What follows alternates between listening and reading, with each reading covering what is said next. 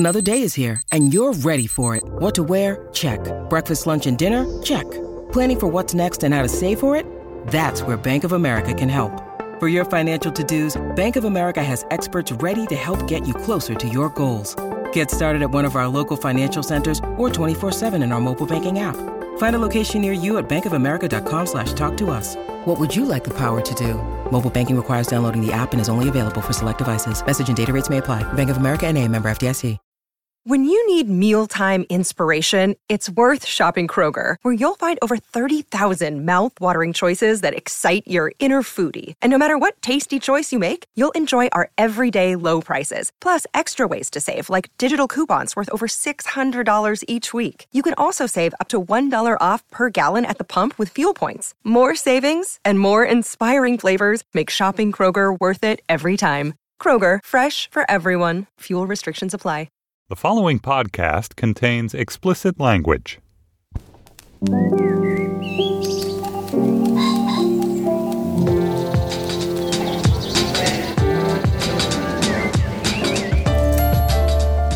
I'm Stephen Metcalf, and this is the Slate Culture Gabfest Go Set a Pet edition. It's Wednesday, July 28th, 2015. On today's show, The Look of Silence is the follow-up to the extraordinary documentary film The Act of Killing from filmmaker Joshua Oppenheimer.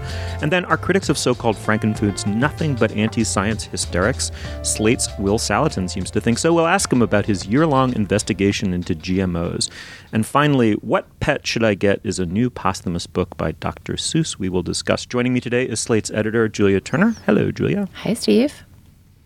And of course, Slate's film critic, Dana Stevens. Hey, Dana. Hello, Stephen. Julia, I understand we have a bunch of business we need to take care of before we discuss our topics. What do we have? Well, first I want to let our listeners know what our Slate Plus segment for the week will be.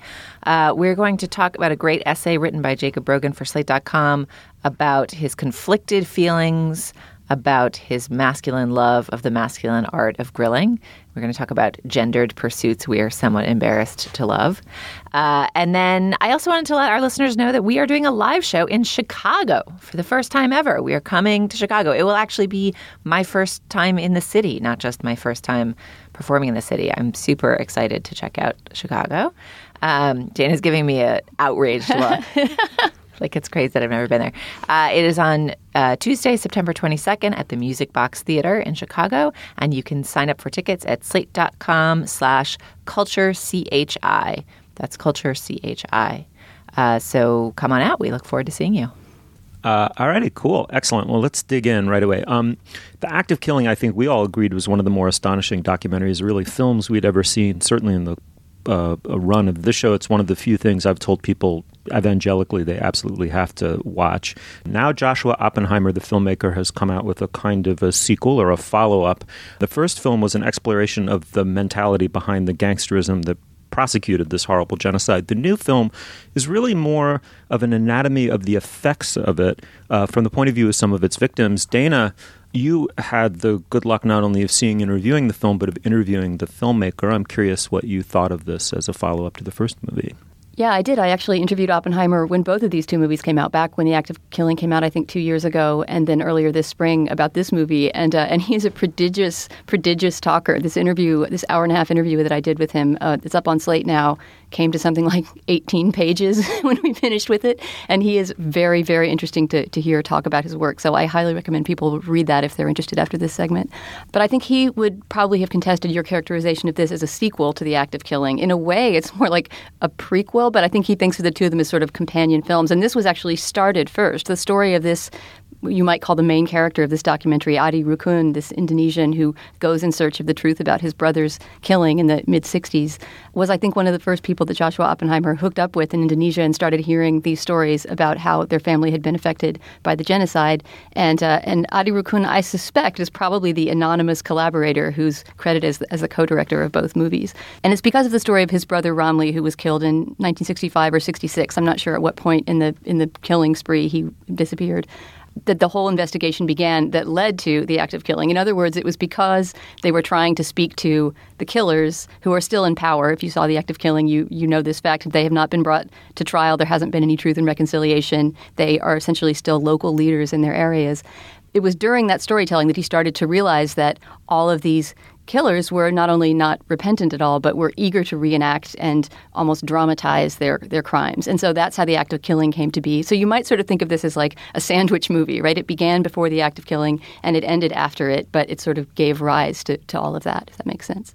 Yeah, and the movie has a very different tone and structure from The Act of Killing as well. I mean, it borrows some of its cinematic language, but it's a little bit more classic. It has characters. It has this main character, Adi Raccoon, who's an ophthalmologist, which is a sort of mesmerizing device that allows him to approach these aging killers and give them free eye exams and then interview them as they're sort of pinned with optical devices on their eyes, unable to move. And it makes for some mesmerizing conversations.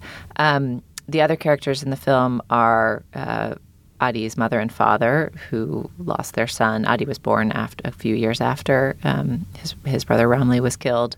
And the film follows Adi as he sort of shuttles back and forth between interacting with his parents and his children and his wife, who becomes increasingly concerned about his dangerous interviews with these killers who are still in power, and his very gentle questionings of these killers. And I think the film's title, The Look of Silence, to me seemed to be a reference to Adi's face. He has this sort of mesmerizing, amazing presence, very quiet, very still, very absorptive presence. And he'll patiently ask a small seeming question to one of the killers and then just wait.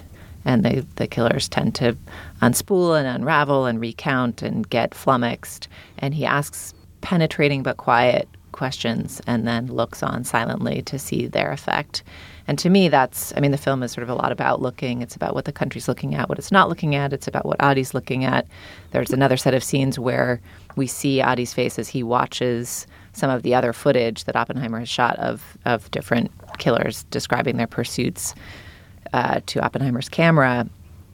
And again, you see his face quietly absorbing their sins and their glee about their sins. He really makes him a incredibly powerful, quiet, charismatic central figure in the film.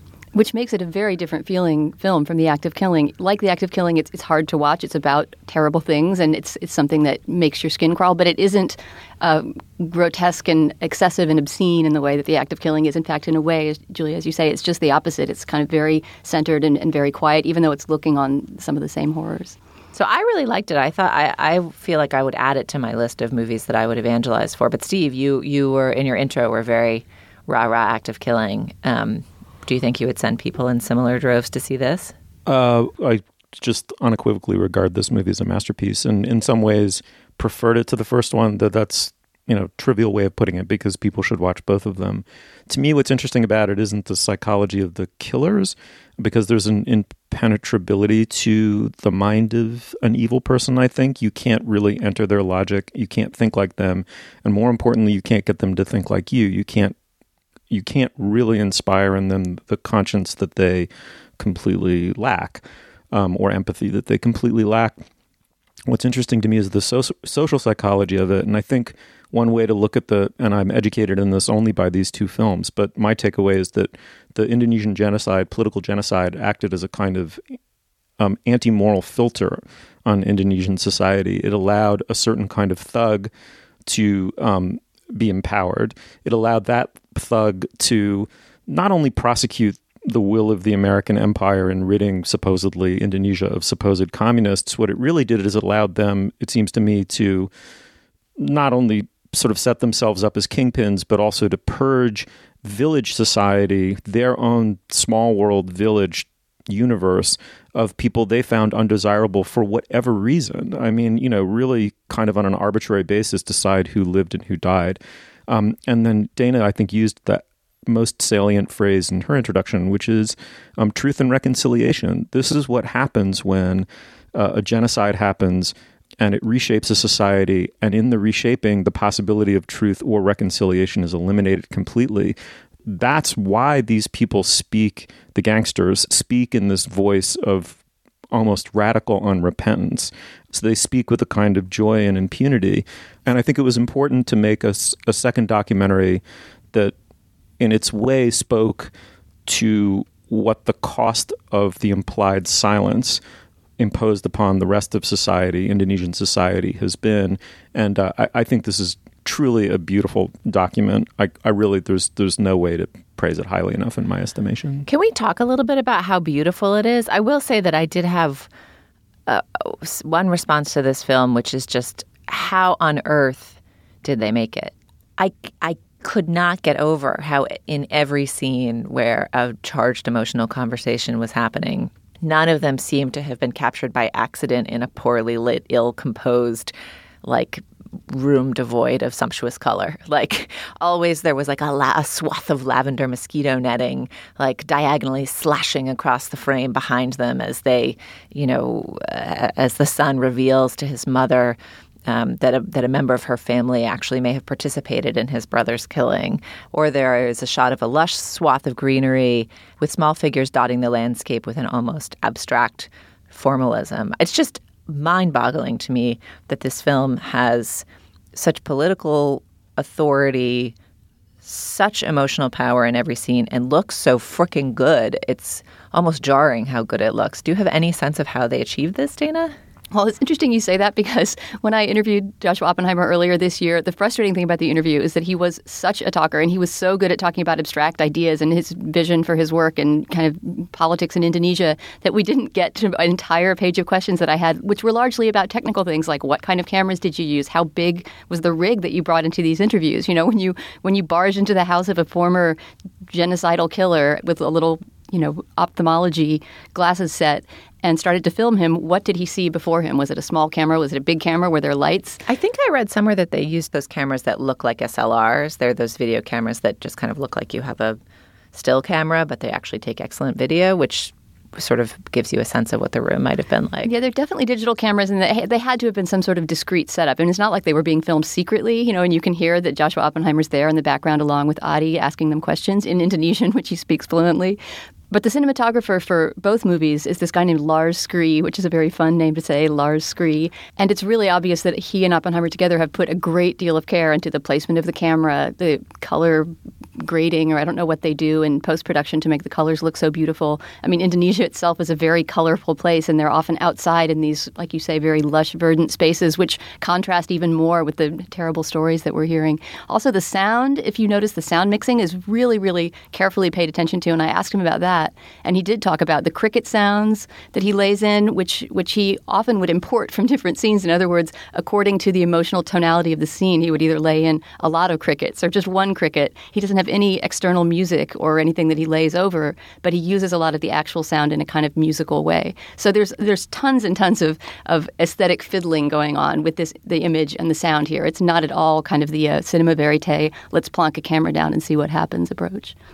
Can you talk a little bit about what he shared with you about how they capture these emotionally charged moments on screen? I mean, to me, that's the thing that feels most revelatory about his documentary making. And I think we've talked about this on the show before.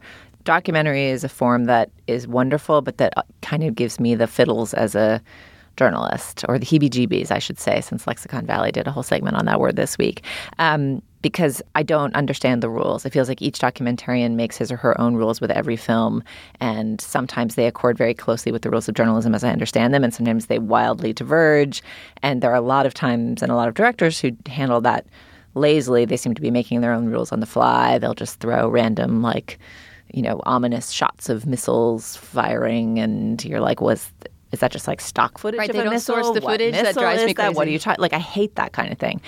I feel with Joshua Oppenheimer like I'm in very good hands. I feel that there is rigor in the work.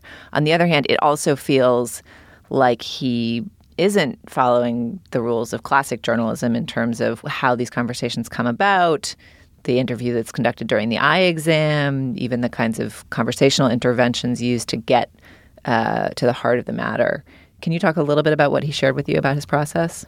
Well, he definitely talked a lot about his rejection of the usual form of documentaries that we see, that they tend to fall into either the category of the, quote, fly-on-the-wall documentary, which he went on at length about what an absurd concept the fly-on-the-wall is, and that you would be able to have, an intimate conversation with someone who might have killed your brother while somebody was filming you and not be aware that the camera was there, right? He just talked about how the camera changes inevitably any interaction that's happening between two sentient beings in front of that machine.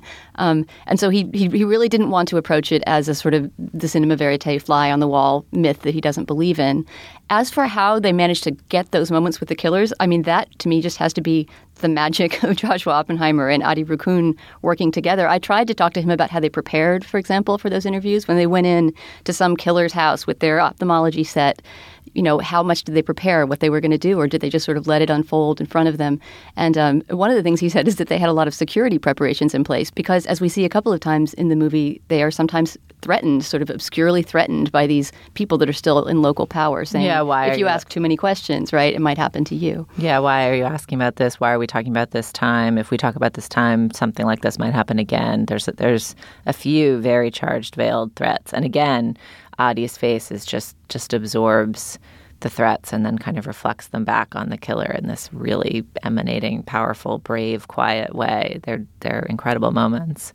But they took security measures? Well, just in the sense that they were ready to flee. They would have a getaway car at the ready. They had Oppenheimer's passport at the ready. They had Adi go with no ID at all because apparently in Indonesia you're supposed to carry ID at all times. But, if you don't have it, it makes it harder to sort of track down and figure out who he is.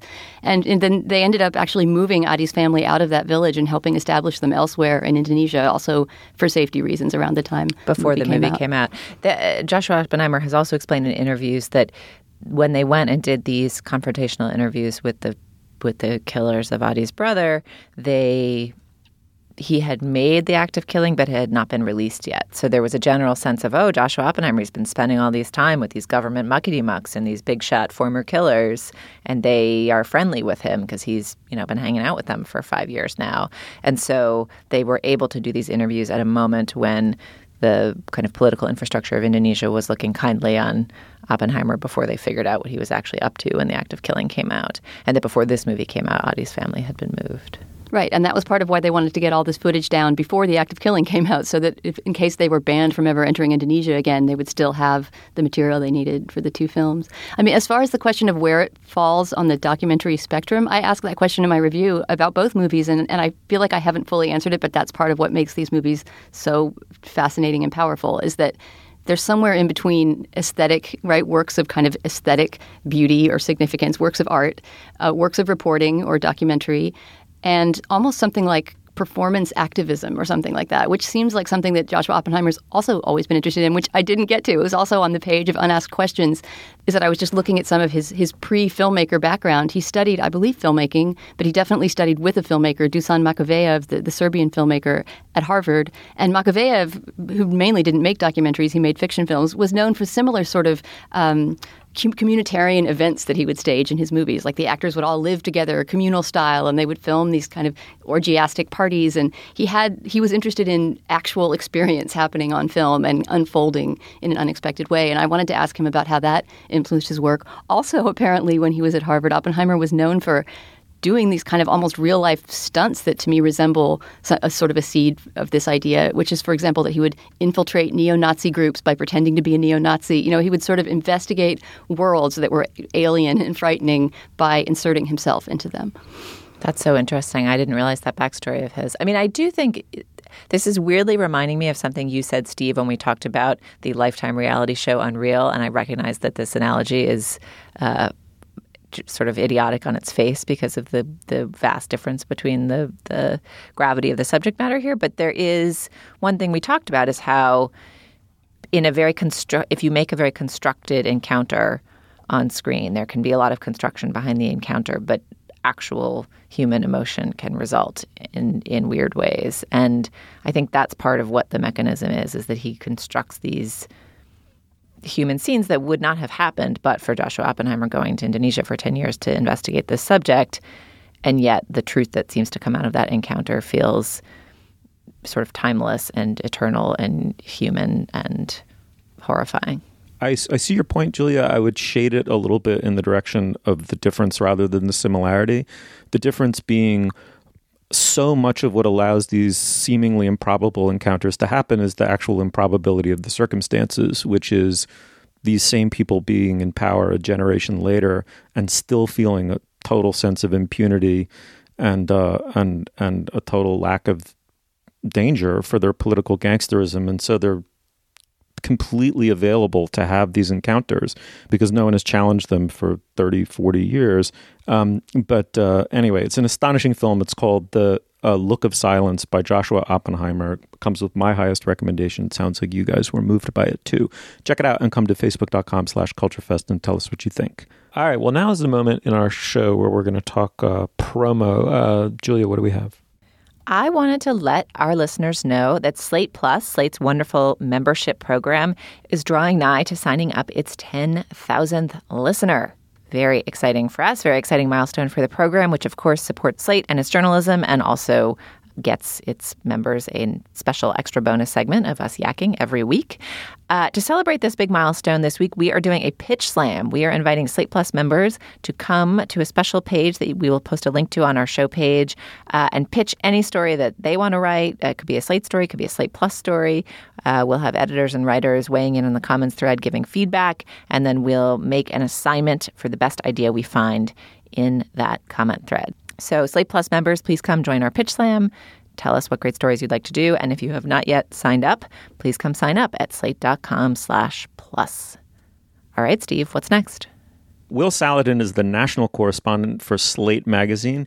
He spent the last year digging into the evidence surrounding GMOs and the potential dangers therein. Here is what he learned. Quote, "It's true that the issue is complicated, but the deeper you dig, the more fraud you find. In the case against GMOs, it's full of errors, fallacies, misconceptions, misrepresentations, and lies." Will, welcome to the program. We've never had you on before. It's really cool to be here. Thanks. It's very cool to have you. Will, that is a extremely unequivocal denunciation. Is that where the evidence took you? Yeah, I mean, I wouldn't actually call it unequivocal. I mean, one of the problems with this whole topic is it's so darn confusing. When you go into it, it's really hard to draw a general conclusion. But there's sort of a negative conclusion you can draw, which is it is not true that there is, any evidence that GMOs as a category are less safe than non-GMOs. And that's just the bottom line that I came to. Over the course of reaching that conclusion, of course, I had to go into all these case studies where I looked at specific crops and specific technologies. And I basically compared the GMO to the non-GMO version. And there, again and again and again, I just found various claims made by the anti-GMO side that just didn't check out. And I found them contradicting themselves. And it made me very wary of, not just, what typically you would say, well, you don't trust industry, but also you should be equally skeptical of what the anti-industry people say when they have an agenda. Would you say that the anti-industry forces in the GMO debate are monolithic? Did you find that some people have legit complaints, or is it really a kind of wall of superstition and hysteria? I would not say that they're monolithic. And I would go actually a little more broadly than that. I would say that one of the things that we need to get away from in this debate and a whole bunch of other debates is that sort of monolithic mindset. Like you come in, you choose a side, maybe your friends are on one side, and you very quickly say all the people on the other side are wrong, they have bad motives, they're untrustworthy, they lie. And it's almost never that simple. So in this debate, for example, there's plenty of sensible anti-GMO people. Believe me, if you talk to the pro-GMO people, they think the anti-GMO people are all crazy and dishonest and all that, and vice versa. But what you actually find, and I've had exchanges with various anti-GMO people, is there's differences. There's people who get up there and will say absolutely anything, and you very quickly can put a little sticky note on that person and say, don't believe anything this person says without checking it out. And then there's other people who are, a little more measured, and they don't say the crazy stuff. They make some criticisms that are actually valid. And so, what I found in the course of doing this was the most valid criticism of GMOs has to do with crops that are engineered to be tolerant of herbicides. So you can spray all the Roundup you want on your crop. It won't kill your crop. It'll just kill all the weeds, which is great until all the weeds adapt to it. And so you get in this sort of treadmill where you're using a lot of pesticides. And so that's a totally legitimate criticism of GMOs, except for the part where it's not really about GMO. It's about the use of this particular technology, which can be done via GMO or via breeding or there are other methods to get it into your crops. One of the things that I think struck me about this piece, and one of the reasons I was excited about your work on it, Will, is that I have found that the debate around genetically modified food is one, at least in my social circles anecdotally, where the liberal consensus diverges from the scientific consensus. I feel like for the last, certainly starting with the kind of Bush administration, probably going back further, there's been this narrative over the last 10, 15 years, true or not, where folks on the left and Democrats tend to think we're the party of science, we're the people who follow what logical, smart people have concluded. We, believe in climate change and, for the most part, we vaccinate our children. But I found anecdotally that there's like a little more of a less cultural certainty around GMOs. It's the set of people who've looked into the science tend to draw the same conclusion you do, which is that there's no systemic reason to think that GM as a category is bad, and that you really have to understand things case by case.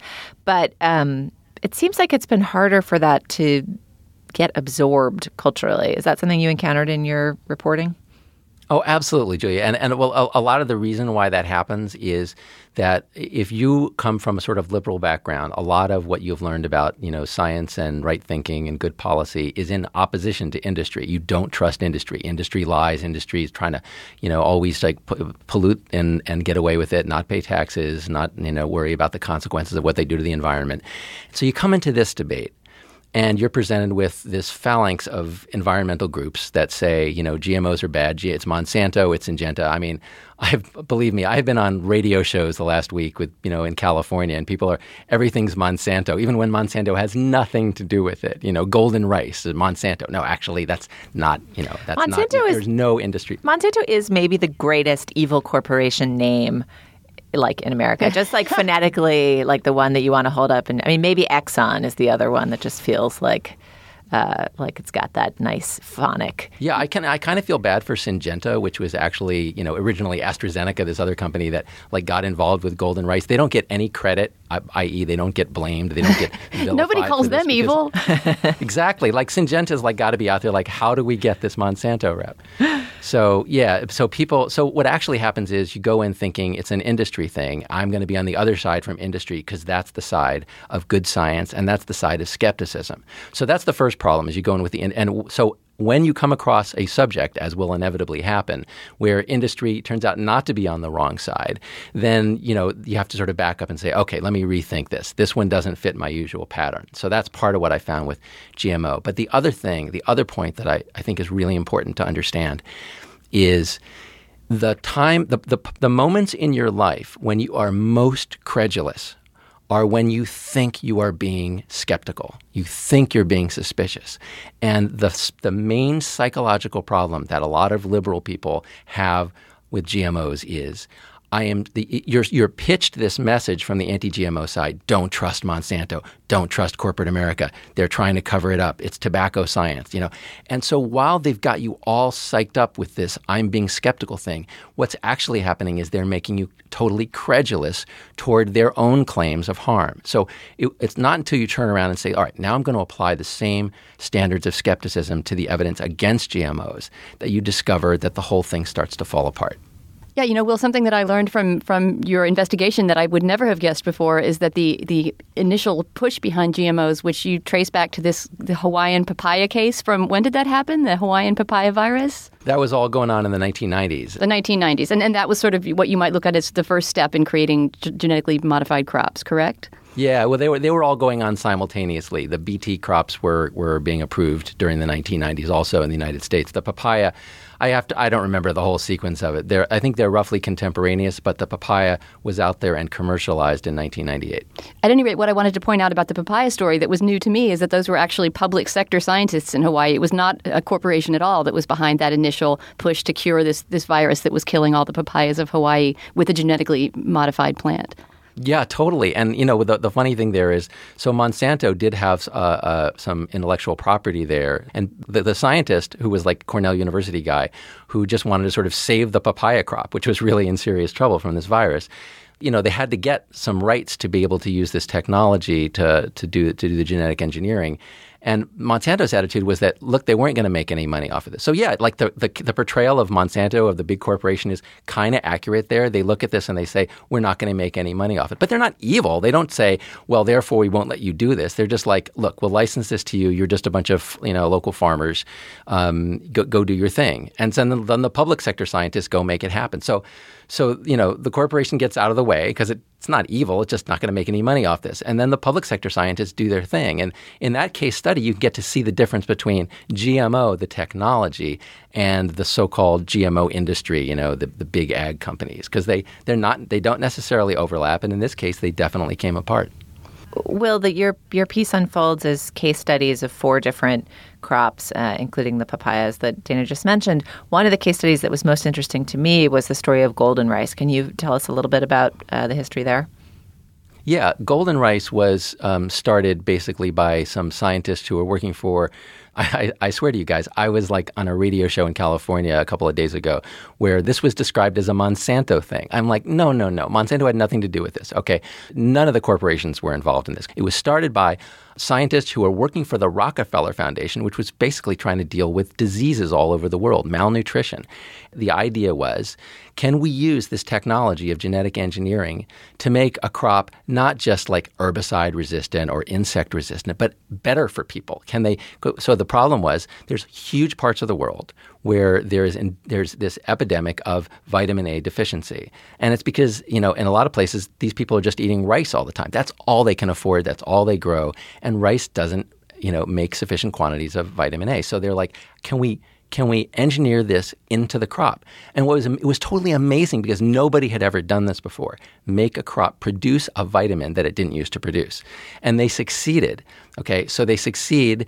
And again, this is, public sector work. And the entire time, the anti-GMO movement is freaked out about this because they're looking at this and thinking, wait, this isn't evil. In fact, this will save lives if it works. So this can't be true. We can't allow this to be true. We can't allow this to happen. We can't allow people to believe this. So they call it a Trojan horse for genetic engineering.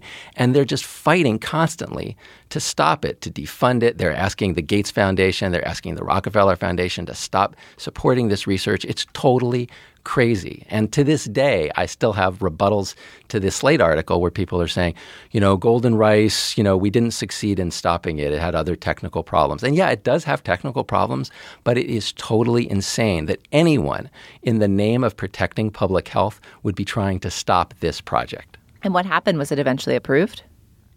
It's been in development in the Philippines. So what they did was they had to engineer the rice to make beta carotene, which they succeeded. Then they had to increase the amount of beta carotene to a level where that would supply enough vitamin A, so that these kids would stop going blind and dying. And then they're in a stage where they have to back cross it. They have to breed it back into the kind of rice that people eat in like Southeast Asia. So they're still working on this. Like they've had to switch lines because they have to make sure, and they have to make it so that the farmers like it. It has to produce the same amount of rice because the farmers have to be able to sell it. So it's really complicated. So there's still work on it, and the anti-GMO people are still trying to stop it. Okay, but the anti-GMO people have done nothing to delay its introduction into the market, which I have to say, Will, reading your piece, the overwhelming impression is that it's been roadblocked by anti-GMO zealots. And that is not what has prevented these million kids that you cite from dying.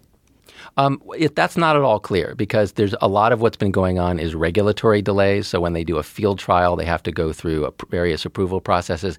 And at every stage, the anti-GMO, I mean, I didn't lay out all the details, but the anti-GMO people have tried to stop every one of these. They've petitioned against it. They've protested against it. They've lobbied government officials. They tried to stop the studies in China where they were testing to see whether it would deliver enough vitamin A to kids. So the argument that I'm now hearing from the anti-GMO people about golden rice is the argument that you were just describing. It is, we have actually not succeeded in slowing it down because there's other problems.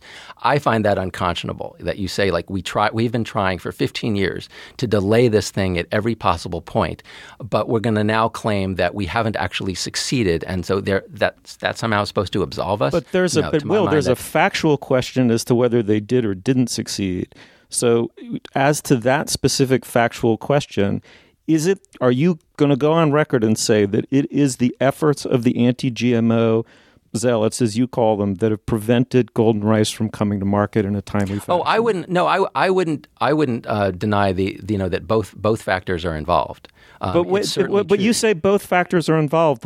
In what relation do these two factors have to one another? Have they delayed it a little bit or a lot? Because I didn't get into quantifying that so much. I was basically telling the story of what happened, and if you sort of tell it as a story and read it as a story and you learn about it as a story, what you find is at every point the anti-GMO people are trying to slow it down. But that's a different question, though. Yeah. The paragraph in which you address golden rice, I can't quantify for you. The paragraph in which you address golden rice leaves the reader with the unmistakable impression that the anti-GMO movement has been successful in delaying something that could have saved 1 million lives. If you actually go to the research institute that's in charge of golden rice, they do not present that as the reason there have been delays. They're very open about why there have been delays. Oh, that's not true at all, Steve. No, they actually do. They make a stronger claim than I would about it. I mean, believe me, I didn't find that anywhere on their website. Well, you may not have found it, but I can assure you that it's out there. I came across it a lot in my research about golden rice. In fact,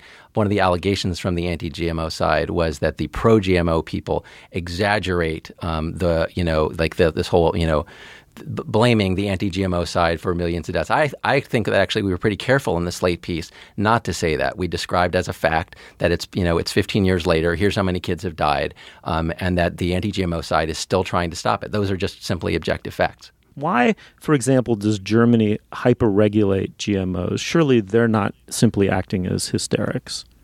Well, that's a really difficult question. I was on a radio show the other day talking with Michael Hansen of Consumers Union about this, and he made this point about how the Europeans regulate it. And so, yeah, I mean, if you start to draw the conclusion that maybe GMOs are a little bit over-regulated, in other words, the countries around the world that have bans on GMO, as in parts of Africa, or have, GMO labeling or stricter regulation, that they're irrational. Now you have to basically explain. It's a little bit difficult to make people to persuade people that all these European countries that we generally trust are somehow not being rational about this. My own view is, yeah, they're being a little bit irrational about it in the sense that they are applying standards to GMO regulation and approval that they wouldn't apply to non-GMO technologies, even when the non-GMO technology is as disruptive or more to the plant genome.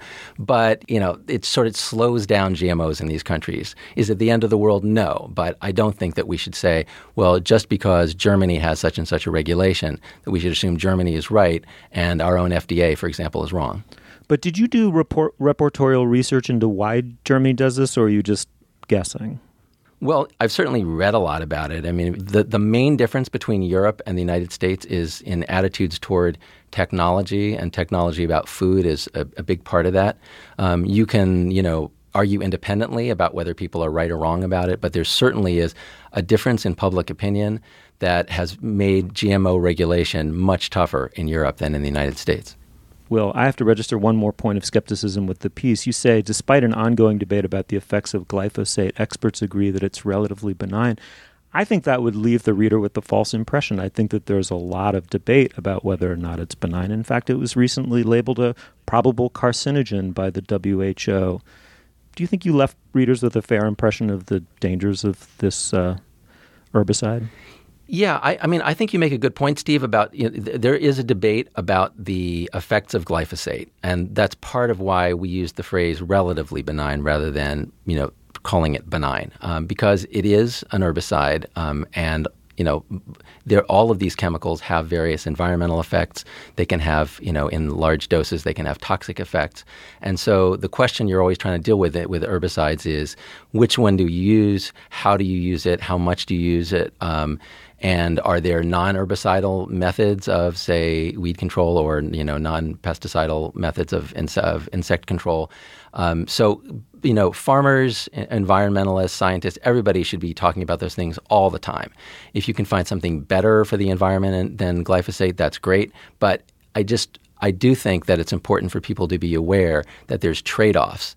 And in fact, somebody from the other side, from the pro-GMO side, was unhappy with our article because this person's point was if you replace an herbicide like atrazine with Roundup, with glyphosate, even if you use a little bit more of the glyphosate on a net balance environmentally, it's a gain, or it's less harmful than what you were doing before. So these are really, really complicated technical questions, and there will be more and more debate about them. And I think that's great. I just think as long as we're talking about the science, we're moving forward. All right, well, the piece is called Unhealthy Fixation, The War Against Genetically Modified Organisms is full of fear-mongering, errors, and fraud. Labeling them will not make you safer. It's by Will Saletan. Will, thank you so much for coming on the show. Thank you, Steve. All right, well, Julia, we've got some more business. What's up? We wanted to share a little love today about one of our sister Panoply shows, Dana. Yes, the Panoply show I wanted to recommend is one that I've actually done a crossover episode with, the spoiler special about the movie Dope. They came in and we all talked about it together. It's called Our National Conversation About Conversations About Race, or About Race for short. And it's Baratunde Thurston, Tanner Colby, who's an old spoiler partner of mine, and Raquel Cepeda. So a black man, a white man, and a Latino woman, all talking about the sort of race issues of the week in a very, serious yet lighthearted, kind of poking fun at each other sort of way that's delightful to listen to. And since the news is boiling over with those kinds of stories these days, so every week they have something amazing to talk about. When I went back to talk to kids at my school for my book, the Confederate flag was already gone, but I gave a survey to a few hundred kids, and I asked them, what does the Confederate flag mean to you?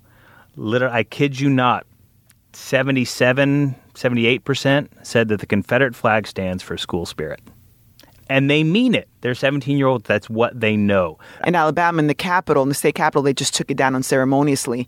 And that, to me, spoke volumes. Just take that shit down. We would never fly a British flag on government property. You don't give so much real estate to the traitors. So that show, again, is about race. You can find it on the Panoply page or on our show page, or they have their own webpage, which is Show About Race. That's one word, showaboutrace.com. Dr. Seuss is the pen name under which Theodore Geisel wrote dozens of children's books, many reckoned as classics. They include Horton Hears a Who. It scarcely even needs to be enumerated. Green Eggs and Ham, The Grinch Who Stole Christmas, on and on and on. I mean, literally interminable. It's a wonderful list. On the occasion of a new posthumous Seuss book called What Pet Should I Get?, we thought we would talk about Dr. Seuss, which we've never done. Dana, you're close to this subject. Your partner in life is a children's book author. I would imagine you have highly developed opinions about Dr. Seuss. Yeah, definitely. And I can't wait to read this book with him and hear what he thinks of it. I mean, a couple of things about this book. Like, first of all, having read the book, which just releases this week, and had my hands on it in the office, I have to say I respect this as a posthumous publication project, just in comparison to the things that are happening around Harper Lee's Go Set a Watchman right now, or that happened when Nabokov's Laura, which was an unfinished novel that was basically on index cards, was published a few years ago. This seems like a more respectable digging back into somebody's archives and publishing something, because apparently Ted Geisel had actually laid this aside in fairly finished form with the line drawings completed, as if it were a manuscript that he were ready to take to the publisher. It's not clear why he didn't take it to the publisher, but it seems unlikely that it's because it was something he wanted to scrap. So on that level, I feel perfectly good about reading What Pet Should I Get? It doesn't feel like an act of Seussian violation. Yeah, not at all. As to whether it's sort of Class A Dr. Seuss, probably not. I mean, it's not something that has to be in your Dr. Seuss library. It's fun to read. It doesn't actually always scan perfectly, which I think is more probably an editing error than a Dr. Seuss error. It's very rare that you read a piece of Dr. Seuss verse that doesn't scan beautifully and isn't a complete pleasure to read out loud. And there's a couple pages in this book where there's a little bit, there's one too many feet in the line or something like that. But as is observed in a little explanatory note about Dr. Seuss at the end of the book, and as many reviewers of this book have observed, it has the same two main characters as one of Dr. Seuss's greatest classics, which is One Fish, Two Fish, Red Fish, Blue Fish. It's got this same brother-sister pair who investigate all the strange animals in that book, but they're investigating much less strange animals because they're making a trip to a pet store. It sort of then becomes a fantasy trip to the pet store where he starts imagining other weird pets he might get. But the pets they're actually choosing between are cats, dogs, rabbits, fish. So I sort of feel like it's a companion piece, but a less sophisticated version of the great One Fish, Two Fish. Yeah, and there's actually an afterword in the book, which is weirdly constructed. It's a sort of 3 or 4 pages that is written in adult prose, but adult prose that seems meant to be readable by a 5-year-old. And so it has this very treacly, condescending tone that starts with an assertion and a reminder that when this book was written, people used to think it was okay to buy pets at pet stores. Now everybody understands that's a horrible travesty. It's just everyone knows it's a book from the past. It's fine. You don't have to have you're not going to get sued for setting a book in a pet store. But anyway, it goes on to detail much more useful and interesting things about Dr. Seuss's history with pets. And it shows pictures of him with his pets, which I forgive it a lot for that. It's pretty adorable to see Dr. Seuss and his wife cuddling their various dogs. That's also true. And it also does posit and suggest that this book may have been some kind of companion piece to One Fish, Two Fish, Red Fish, Blue Fish, which is a point that was actually made by Maria Russo in her cover story in the Times Book Review this past weekend about Dr. Seuss. And in it, she argued that perhaps the success of One Fish, Two Fish is why this book was laid aside, that this book was ready for print, but then he decided to do something wilder and crazier and more metrically sophisticated and avant-garde in terms of plot. Can I just make a quick quote from One Fish, Two Fish, Red Fish, Blue Fish to prove how wonderful and creative it and how far it goes down this path of strange creatures? It's one page that I know by heart because it's my favorite page of One Fish, Two Fish. So the two kids, the brother and the sister, are carrying this huge sort of bottle that looks like a genie's bottle, and it's got this furry Seussian creature floating in it. It's a very menacing, darkly colored page. And the kids are saying, "Look what we found in the park in the dark. We will take him home. We will call him Clark. He will live in our house. He will grow and grow. Will our mother like this? We don't know." Yeah, that's a good one. So this book feels a little bit more conventional and less interesting. The book that it actually reminds me of more than One Fish, Two Fish, which is glorious, but actually not one of my favorites. It's a little bit too plotless even for me. Is a much later book of Dr. Seuss's called Hunches and Bunches.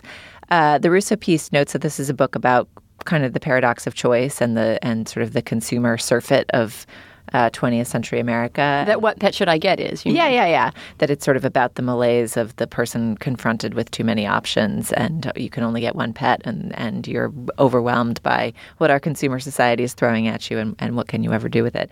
But what I love about it is that it does capture that mood of panicked indecision from a kid who knows they're going to get a treat unless they can't figure out what treat to get and the treat's going to go away. There is that real kid anxiety captured in it, and that does seem to me like its strongest suit.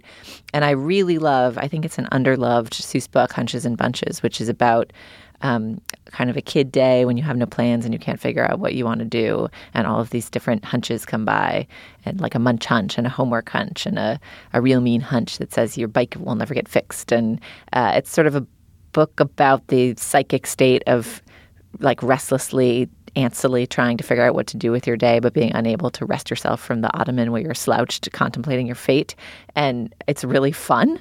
It's a very fun portrayal of that agonizing moment of human indecision. So I feel like if you want goofy creatures, read One Fish, Two Fish. And if you want agonizing, childish indecision, you should read Hunches and Bunches. And that basically nobody needs to buy or read What Pet Should I Get? Well, except as a Seuss curiosity. I mean, certainly if you're interested in his career and his biography, you want a complete Seuss library. I think it's not a shame to have it in there.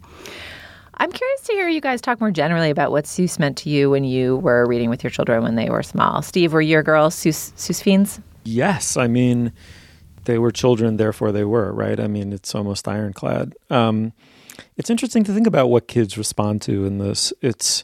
I think Dana's absolutely right. It's something to do with the metrics of it, the fact that it scans really perfectly, that it's perfectly poetically rhythmic and careful, and therefore powerfully mnemonic. It's you memorize a Seuss book as a kid very, very quickly, or as an adult reading and rereading them to your kids. And I guess what I'm getting at is that the effective Seuss books are so holistically perfect, and they're implanted in us so early that how often have we stopped to analyze why this is great literature? And it's hard in a way. I mean, no one really draws like, if I'm not mistaken, no one really draws like Seuss, and nobody creates this odd parallel universe of whimsy the way Seuss does.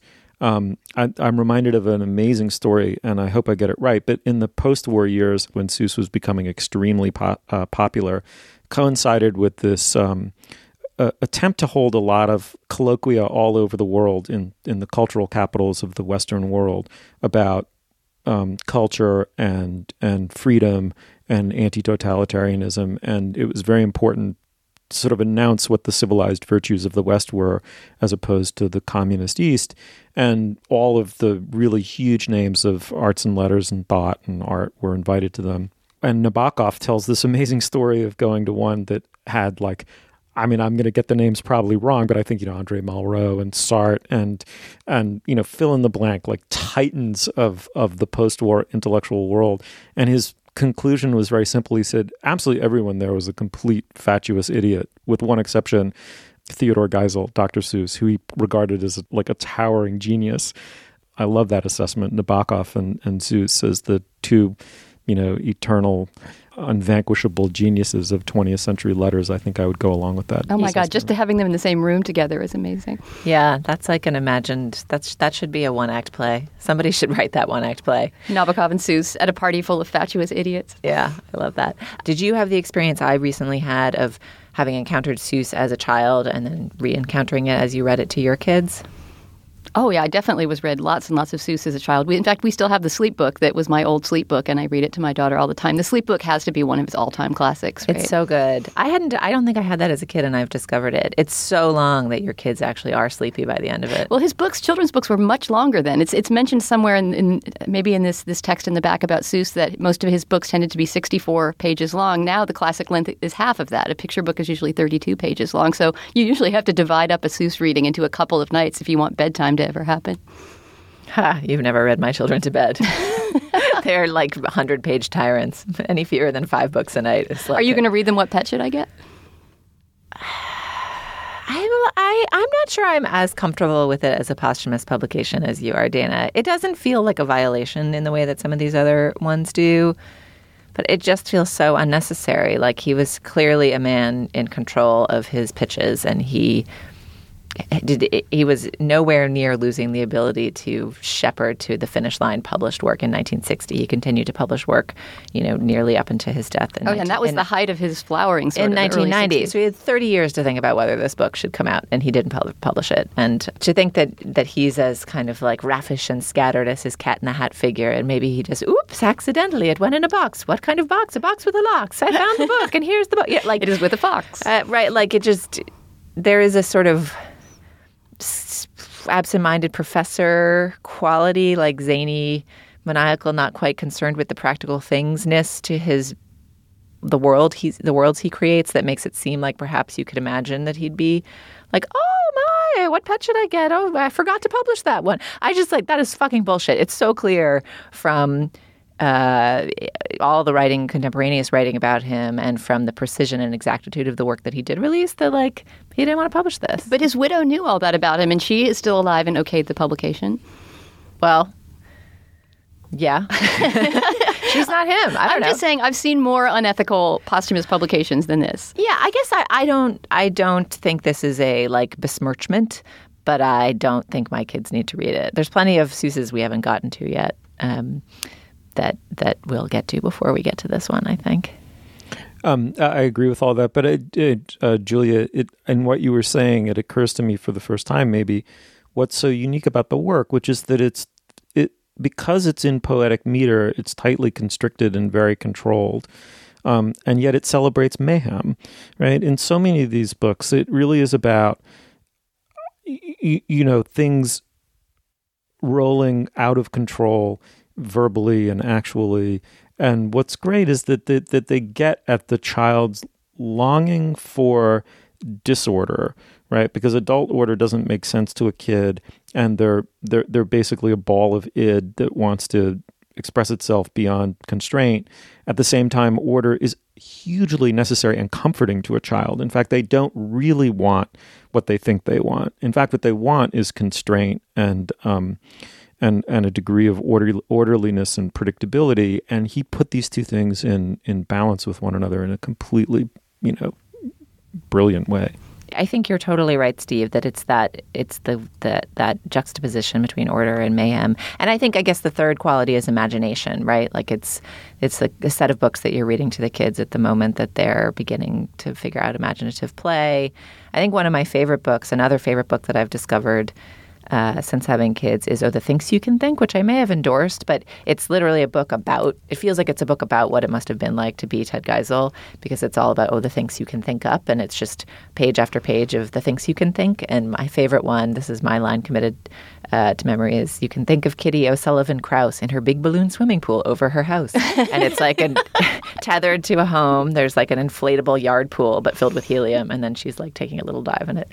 And what's her name again? Kitty O'Sullivan Krause. You can think of Kitty O'Sullivan Krause in her big balloon swimming pool over her house. It's metrically perfect. It's incredibly goofy. The picture is perfect. That also evokes my favorite name from Too Many Daves, that little short story in the Sneetches, Marvin O'Gravel Balloon Face. There's just so many perfect turns of phrase. The other thing that surprised me re-encountering these books as an adult is how much I don't like some of the classics. Like Green Eggs and Ham is way down on the list from what I would have expected. I liked that book as a kid, but as a parent, it seems to be a treatise to being a real pest. Basically, a treatise to like stubbornness and then being super annoying. But it's fun to read because it's fun to play the annoying guy. Well, Green Eggs and Ham, like a Hop on Pop, was written as an early reader, so it does have a very limited vocabulary and was specifically engineered by Seuss to be something that little kids could read when they were just starting to read. And I'll always love Green Eggs and Ham because it's one of the first books my daughter ever read, and I have a very precious video. I feel like if I lost everything else in all my photo archives, I would want to keep this. It's just like a couple minutes of her reading it out loud to herself and surprising me with the fact that she could read. Oh, wow. That's amazing. What are your favorites, Steve? Yeah, I agree, Julia, that it's unexpected that the ones I loved as a kid, which were probably Green Eggs and Ham and Cat in the Hat, don't really connect with them. I don't love them as much as like Fox and Socks and these other discoveries that I don't really remember from my childhood. But Fox and Socks is awesome. That was one of my favorites. Talk about mnemonic. Fox and Socks you memorize without even trying. Yeah. Chewy. Now we know the same page. Gooey goo for chewy chewing. That's what that goo goose is doing. Do you choose to chew, sir, to sir? If, sir, you, sir, choose to chew, sir, with the goo goose, chew, sir, do, sir. Yeah, that is a great one. I think another aspect of the metrical complexity of these books is that they keep parents interested and entertained, right? And when you're in your 20th hour of awakeness and you're reading Fox and Socks, there is like a mental puzzle there for you that is different from just reading Pat the Bunny. And the kid picks up on that pleasure, right? I mean, the adult is having fun reading and enjoying the meter, and that comes through to the kid. So it's a feedback loop. The propulsiveness of it too. There's like a forward motion that the meter gives you that makes them feel like wild rides. They're anapests, right? All of those things. Gooey goo for, I don't know. Steve, you're the poet and poetry reader. It is anapestic tetrameter. That's his usual meter, with right? Occasional, yeah, with occasional amphibractic tetrameter. And there you go. Did you make up that last category? You'll never know. No one can say. It does. An amphibractic sounds kind of like an amphibrac sounds like one of the things in Walk It in My Pocket. All right. Well, then, for what it's worth, the new book is called What Pet Should I Get? But there are dozens of others one could choose to read before it by Dr. Seuss. Certainly, listeners will have their own Dr. Seuss associations and memories and opinions. So come voice them at facebook.com/culturefest. All right. Well, now is the moment in our podcast where we endorse. Dana, what do you have? I'm going to keep talking about Dr. Seuss because I'm not done yet.